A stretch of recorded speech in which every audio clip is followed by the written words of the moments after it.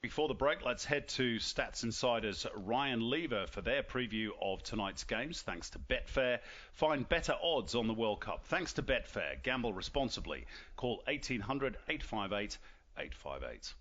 Thanks, Simon. Stats Insider is Australia's leading predictive analytics website for the world's biggest sports, including the World Cup. We've partnered with Betfair for the 2022 World Cup to bring you the latest odds and data-driven probabilities for tonight's matches in Qatar.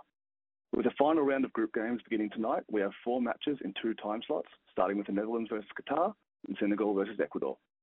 The Netherlands are rated as having a 79% chance of winning this one, whilst Qatar has just a 7% chance of getting a win in their final attempt on home soil.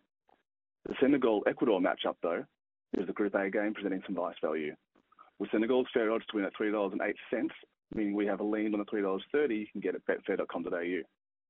Also tonight, Wales and England face off, with the English looking to lock in first place in Group B.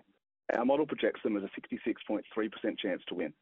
A Wales upset, though, is where some slight value lies, with our fair odds of $7.50 producing a lean on the $9 available at betfair.com.au. The other Group B game sees Iran taking on the US, with a win for either side securing their spot in the knockout stage.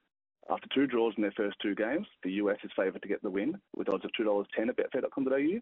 And with our fair odds of $2.05, the head-to-head value lies with America.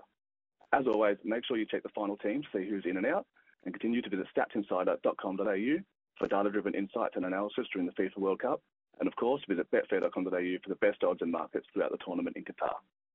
That update thanks to Betfair. Don't settle for the odds given. Find better odds on the World Cup at Betfair. Gamble responsibly.